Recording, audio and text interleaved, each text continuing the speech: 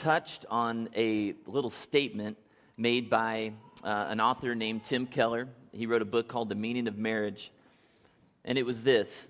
He said, with relationships, it's less about finding the right person and more about living the right practices.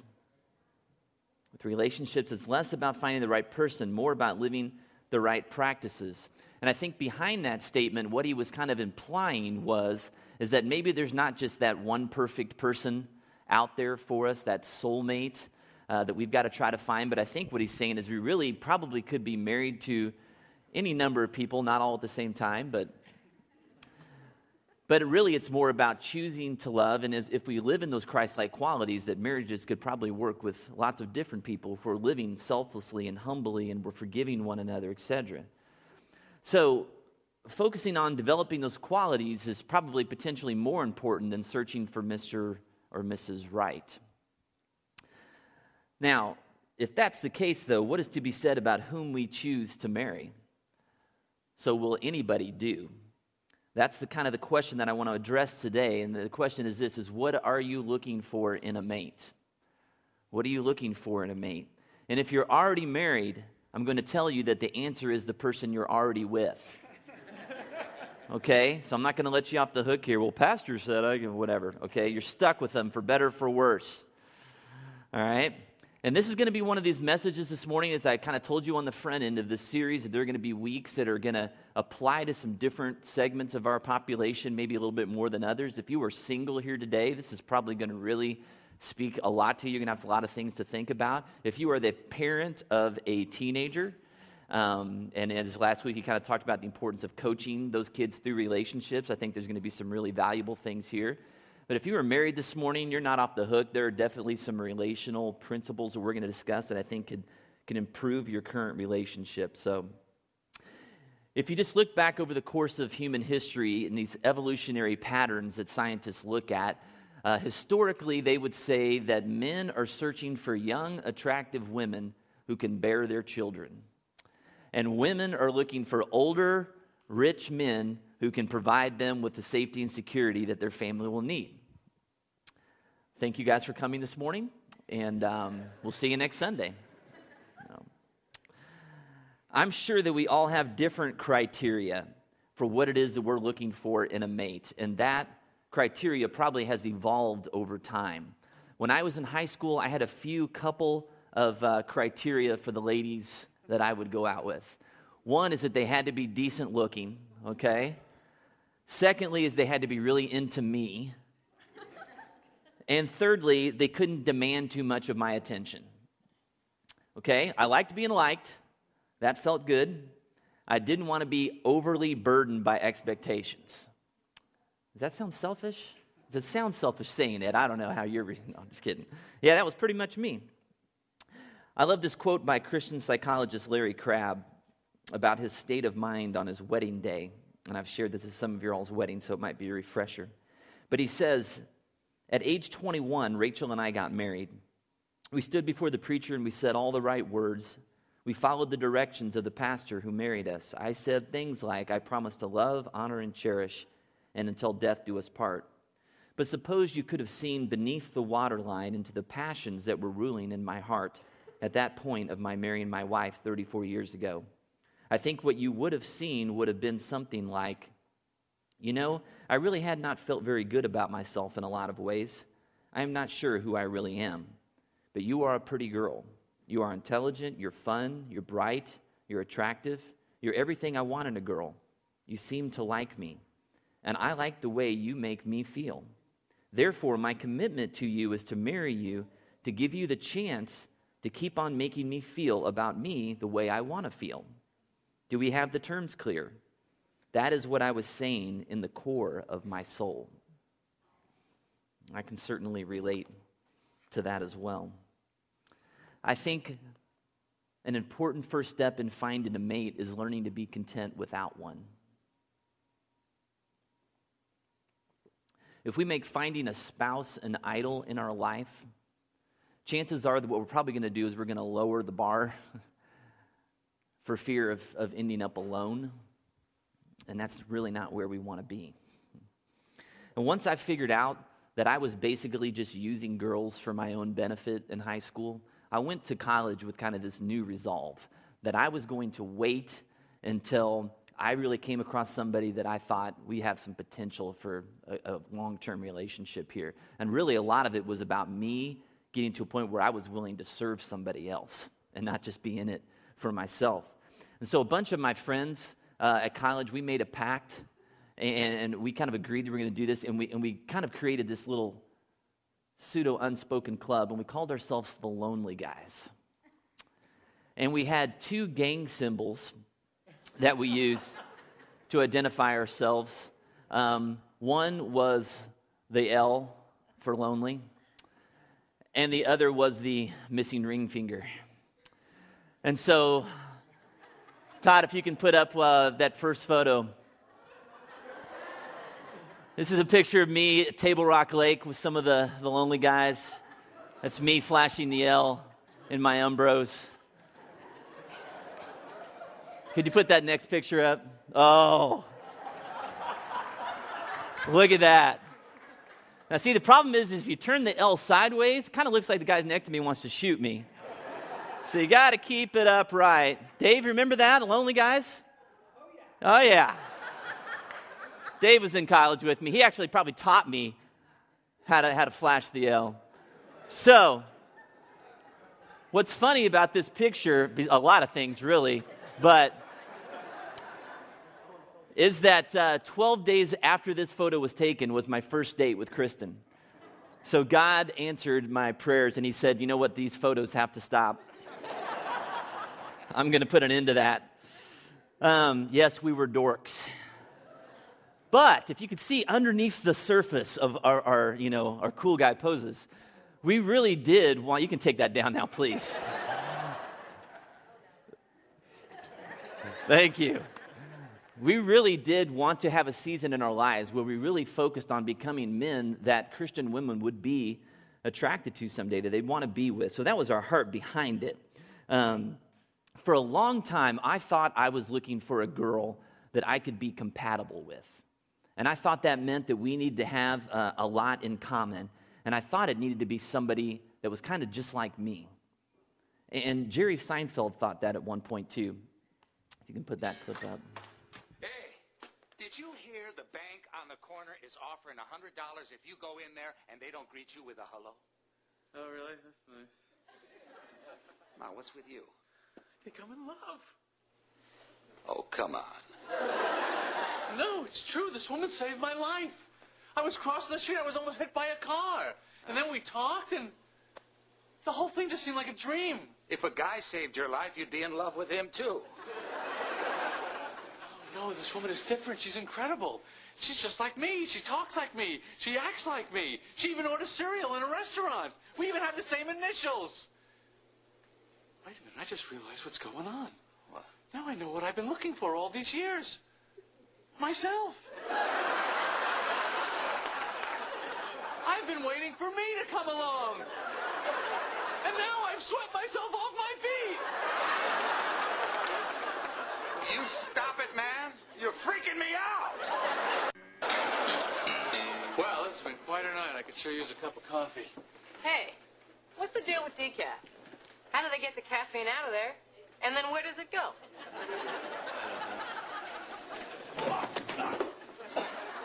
That's a shame. I'll just have a cup of coffee. Bowl of cornflakes? More cereal? That's your third bowl today. You had it for breakfast and lunch. Hey, so what's the deal with brunch? I mean, if it's a combination of breakfast and lunch, how come there's no lupper or no linner?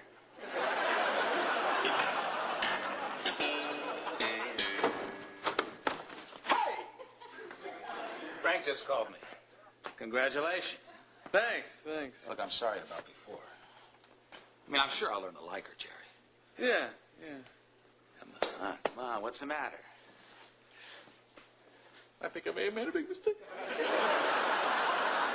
Oh, come on. No. All of a sudden it hit me. I realized what the problem is. I can't be with someone like me. I hate myself. If anything, I need to do something the complete opposite of me. It's too much, Kramer. I can't take it. It's too bad you got engaged. Yeah, too bad. Oh, mercy. You see, the assumption was that if I found someone just like me, then I wouldn't have to change. And that was really appealing. Because if we saw the world the same way and we enjoyed the same recreational activities and had common interests, then we wouldn't have to waste our time, on all that energy focused on battles between me and my spouse. That we could turn our energies outward to the battles that just happen in life, things we couldn't control, like the economy or our jobs or kids or whatever it might be. So that was the assumption. That seemed to make sense. And then I met my wife, Kristen, and I really had no clue what to do with this girl. I mean, she was like the total opposite of me, and in every way. She was really shy and quiet, and especially when she was around my group of kind of loud and gregarious friends, like she just really went into a shell. So, I'd go to dinner with her, and these people, I was like, wanting them to get an impression. They'd be like, well, she didn't say anything like the whole time. I don't know. We don't know what to think of her, She sits there really nicely. So it was, honestly, I spent about the first 3 months that we started dating trying to figure out, how do I break up with this girl? Because honestly, it was such a stretch for me being around her. Somebody was so different. I was having to learn how to operate in ways that were way outside of my comfort zone. And on the surface, it would look like that we had nothing in common. And now I'd always heard the phrase, opposites attract, but I really wasn't buying into it at the time, and probably not buying into it in terms of the way I understood the phrase or what they meant. I've come to find that opposites attract theory is usually related to personality factors and not so much values or temperament. So let me tell you what I mean. On personality inventories that you take, like one would be like the Myers-Briggs, which Kristen and I took this summer when we were on sabbatical. Her and I are the exact opposites. Every letter is different, which means that we see the world from two very different perspectives. I mean, almost any way you could view life, we come at it from different directions, okay? So that has some challenges. But what makes it work, or at least this is what I tell myself, is our shared values and our shared temperament. And so in terms of what we value in life, Kristen and I value pretty much the same things. We value relationships. We value our children, our family, our faith community, ice cream. We value, what was the other thing? Just finding humor in ourselves. Like we can laugh at each other very easily. We don't get too prideful or worried about things like that. We value generosity. And even though we come at life from two very different perspectives, we can always pretty much reach a consensus on what it is that we value. We also have very similar temperaments. Kristen and I, neither one of us get very high or low emotionally. We're both extremely steady people, which means that we just kind of roll with life. There's not a lot of drama. There's not a lot of playing games with us. We're both pretty resilient. We're both really quick to forgive and just kind of move on. And so the fact that we have these personality differences that bring out different qualities and attributes of Christ, I think has really helped shape both of our characters. We've really learned a lot from one another. But if we didn't have those same shared values and shared temperament, those personality differences would probably drive us crazy with each other, okay? So I bring all of this up today to say this, that knowing and understanding what you and your potential mate value is probably by far the most important question that you'll need to ask. And I ask this question to my teenage son, Zach, all the time. I say, Zach, what are you looking for in a girl? And then I tell him the answer. I say, Zach, listen, the most important thing is to find a girl who really loves Jesus. That when you see her worshiping, when you see her talking about her faith, that her whole being just kind of lights up. That when you're with her, that you want to be with God. And Lord, that she would know, when you spend time with her, that she would know and can articulate what it is that God is doing in her life. That she can tell you about how she's being changed by Christ. That's all. That's all I want you to look at is just those few things, right? I'm kidding. That's a long list, but he takes it in stride, and then he goes and does what he wants. Paul gives us some really good advice, the Apostle Paul, in this arena. 2 Corinthians 6:14 says this. He says, "Do not be yoked together with unbelievers. For what do righteousness and wickedness have in common? Or what fellowship can light have with darkness?" And so he uses this imagery of two oxen being yoked together. They have this, this harness. They're kind of harnessed in, and they're pulling the plow. And if you've got two oxen and you're trying to make a straight row, you don't want these oxen going in different directions, pulling against each other, making your deal weave. Okay, I call it deal because I don't know what you call it. Plow, maybe, I think. So, same thing in a relationship. If you're hooked in with this other person, you don't want them and their priorities and their goals and what's most important to them to be headed in this direction and you in this direction. It's not going to make life work. So he says, don't be yoked in with somebody who has very different beliefs and values than you. If you're dating someone right now who you have to drag to church or drag to small group, man, I don't know.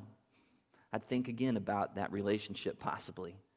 If you find somebody who suddenly became religious when they started dating you, I would be really patient and kind of wait it out and see, is that person really interested in their own faith and following Christ, or are they just doing it because they know it's important to you and they just kind of want to make you happy? In Ephesians 5, which is the passage we're going to use as kind of the basis of our most of our conversation this spring, Paul starts out in verse 22. He says this, "Wives, submit to your husbands as to the Lord." And then in verse 25, he says, "Husbands, love your wives, just as Christ loved the church and gave himself up for her." You see, if a woman isn't submitted to God's leadership in her life while she's dating, then she's probably going to have a hard time respecting and following her husband when they're married. And likewise, if a man is not living self-sacrificially as a single guy or in a dating relationship, he's probably going to have a hard time loving his wife like Christ loved the church when he's married. And it's not that you go into this thing kind of expecting perfection on either one of those levels, because that's not going to happen. But there has to at least be this sense that there's a desire there on their part for the woman, that I want to grow in understanding what it means for God to be the head of my life. And for guys, I want to grow in understanding what it means to love like Christ loved. And we ought to be able to look and say, is there at least a trace of those elements there? Is there a desire? And can we point to some things in real life where, like, I can see that they're heading there, that that's what they want. And every once in a while, those qualities come out and I see it. There needs to be some evidence there. Proverbs is filled with a lot of wisdom about people. And it especially talks about the difference between a wise and a foolish person. I would encourage everybody here who's single, who's young, to read Proverbs. And one, decide, am I wise or foolish? And secondly, is the person that I'm with wise or foolish? And I think a lot of it has to do with people who learn from their mistakes, people who take advice from others, people who are humble. Those are wise people. Not that they always make the right choice or do the right thing, but their desire is for that. And one trait that I would suggest you value in a potential mate is described in Proverbs 27:6. It says this, "Wounds from a friend can be trusted, but an enemy multiplies kisses." Basically, you don't want to be around somebody who's always telling you how great you are. The reality is that we're all messed up.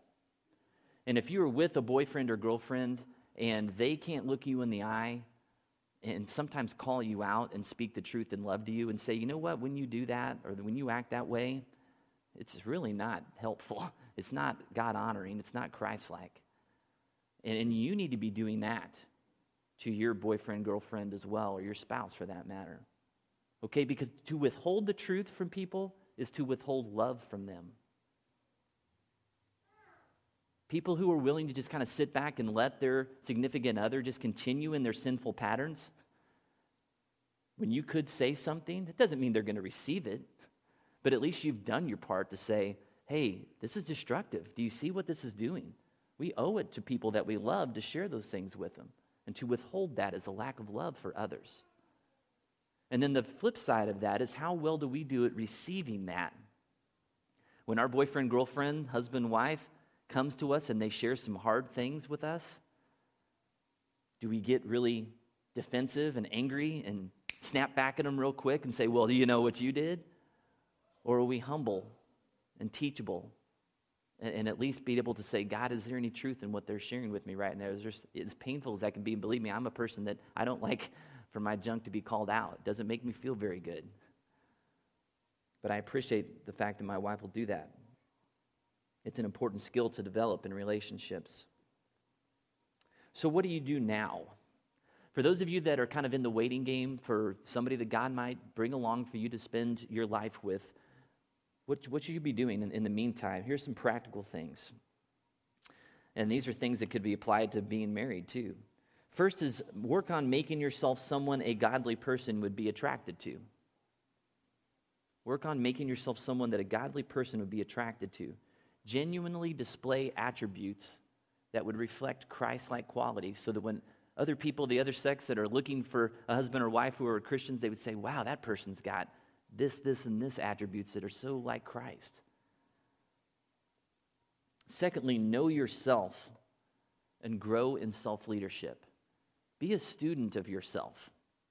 Take personality tests so you understand who you are and what your potential weaknesses or blind spots might be. Do some spiritual gifts inventory so you know the gifts that God has given you. Understand your potential weaknesses. Live in community with other people who are going to speak the truth in love to you and challenge you in your faith so that you can grow. And then people also who one day when you've got that guy or girl that you're thinking about marrying, that you could come to that group of people that you trust and say, hey, what do you think about this person? You know me. You know what I'm like. You've been around them. What do you guys think? Do I need to stay with them or kick them to the curb? And here's the key one.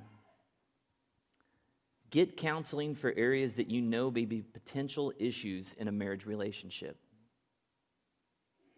Get counseling now for areas that you know might be potential problems in a marriage relationship. If you have experienced any kind of abuse, if you have experienced issues with abandonment or addictions, take responsibility for your own healing. Because if you don't, you are going to put that on your spouse, hoping that you're going to find some person that's going to be your savior, that's going to make everything better,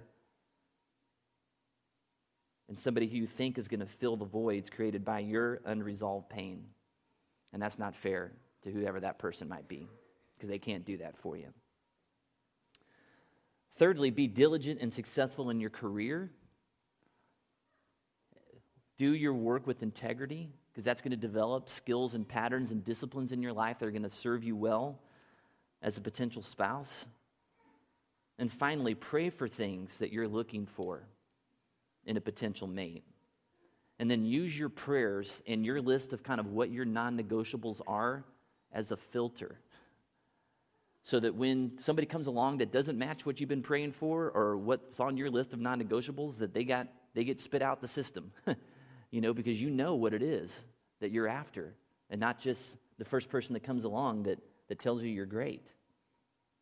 I want to give you a great example of this in the Bible. I want you to turn to Genesis chapter 24, kind of at the very beginning there, page 15.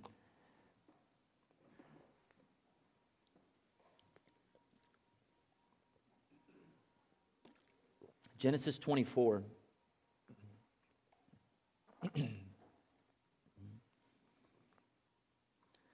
And this is after Noah and the flood and all of that, and God had chosen the Jewish people to be his people, and he had tapped on the shoulder of a man named Abraham, and he said, Abraham, I'm going to make you and your descendants a great nation. You're going to be a blessing to other people. And he said, but I need you to leave the land and the family that you're with, and I need you to go to this land that I have for you. So the nation, the area that we call Israel today. So Abraham picked up his tent and moved all of his stuff over here. And he's getting towards the end of his life, and he has been given a son by God named Isaac. And Isaac hasn't been married yet, and so he's kind of his dying wish here. He says to his servant, I said, I want you to go, and I want you to find a wife for Isaac, but I want you to go back to our people where we came from, and I want you to find one of those ladies to be Isaac's future wife. So that's kind of the story. So I want to pick it up in verse 10. So this servant is going off on this task.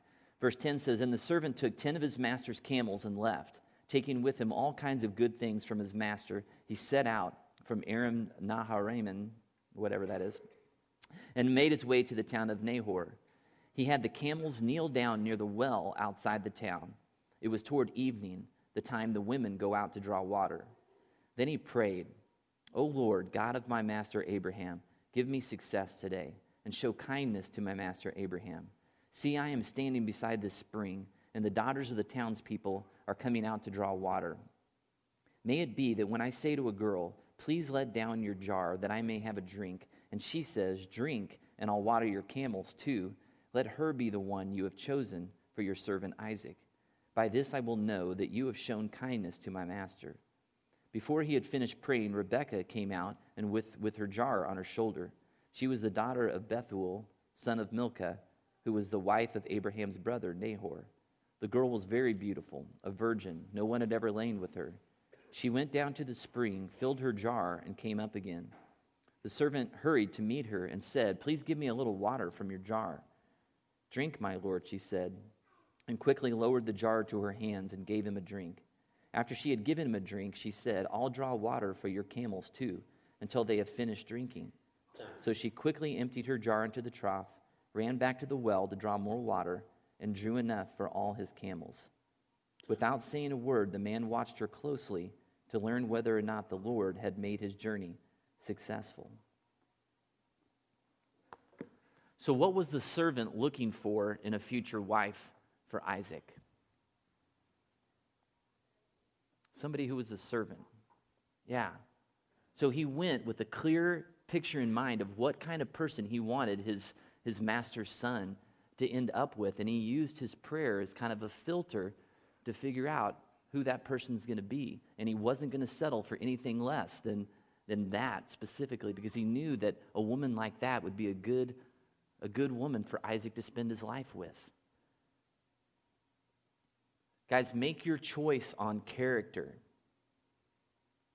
on who you're going to spend your life with, not on anything else, not on looks, not on money, anything the world would say is important. Character is what you're looking for. What kind of person? What do they value? How are they living? Do you know what you're looking for?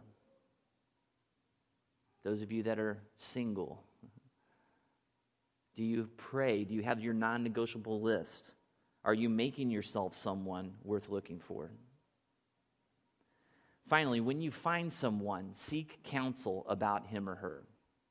Proverbs 12:15 says this, "The way of a fool seems right to him, but a wise man listens to advice." See, we can talk ourselves into a lot of things, especially when we're lonely and we're discouraged and we just want somebody to be around. Go to the people that you respect, people that you know have your best interests in mind, people who know you, your strengths and weaknesses, and give them permission to speak into your relationship about whether it's right for you or not. I can't tell you how many friends, coming out of college, got married and their parents weren't for it, and these were good Christian parents, and man, just the destruction that I had to watch some of my friends go through because they just wanted what they wanted. Or people who have they start dating this person, all of a sudden they start isolating themselves from their Christian friends, people who have been there with them for years and who they've trusted their counsel before, and now all of a sudden this new relationship starts pulling them in this new direction, and they just start ignoring and separating themselves from these people, and they go off and do what they want, and it just doesn't work out. Now, invariably, there might be some people in here this morning thinking, "Man, Bob, I wish you would have told me this about 5 or 10 or 15 years ago. Now I'm stuck with this person," right? Maybe people who you feel a little bit unequally yoked with. You're kind of wondering, well, what do I do? And I don't have great answers for you. I would say one is just be patient, continue to work on your own self-centeredness. I do believe that we have a God who can do anything. He can change anybody, but it's going to be Him that's going to do it, not you. So trust in Him. and not in your own strength. And keep coming back. I think we're going to learn a lot of things this semester that hopefully might change your perspective on you, on this other person in your life that's just hard and frustrating right now. So I don't have a lot of guarantees for you, but I can tell you being here and listening and being open to what God might do in your life is important. So let's pray this morning. Heavenly Father, I thank you just for your love for us. And I just pray for the young people here today. God, that they would just focus on really developing their character, of just becoming more like Christ, God, as they prepare to maybe spend their life with somebody. And God, I pray that they wouldn't be so worried about personality or compatibility, but they would be really focused on finding somebody who values what they value. And first of all, finding out what they value, what each of us values personally, and just being a student of ourselves, God. I pray that you would help us to know our own hearts, know who you are, and just find our joy and our satisfaction in you alone, so that we don't make demands on this other person to be somebody for us that they never can be. God, help us to take responsibility for our own stuff, our own pain, our own hurt that just needs to be healed. God, give us eyes to see as we go out and we look for a potential mate. Help us to be wise. Help us to trust other people. Help us to be other people who will come alongside somebody and say, man, I'm not sure. Help us to be bold enough to say, maybe you should think about that. God, we just love you. We thank you that your desires for us are good. I know that each week as we go through, there might be some different things that come up that are just hard to hear or just painful right now. And so, God, I pray that when we have those pains, that we wouldn't run to just other things to distract us, but we would just come to you with that hurt and allow you to kind of speak to us and love us. I just pray these things in Jesus' name. Amen.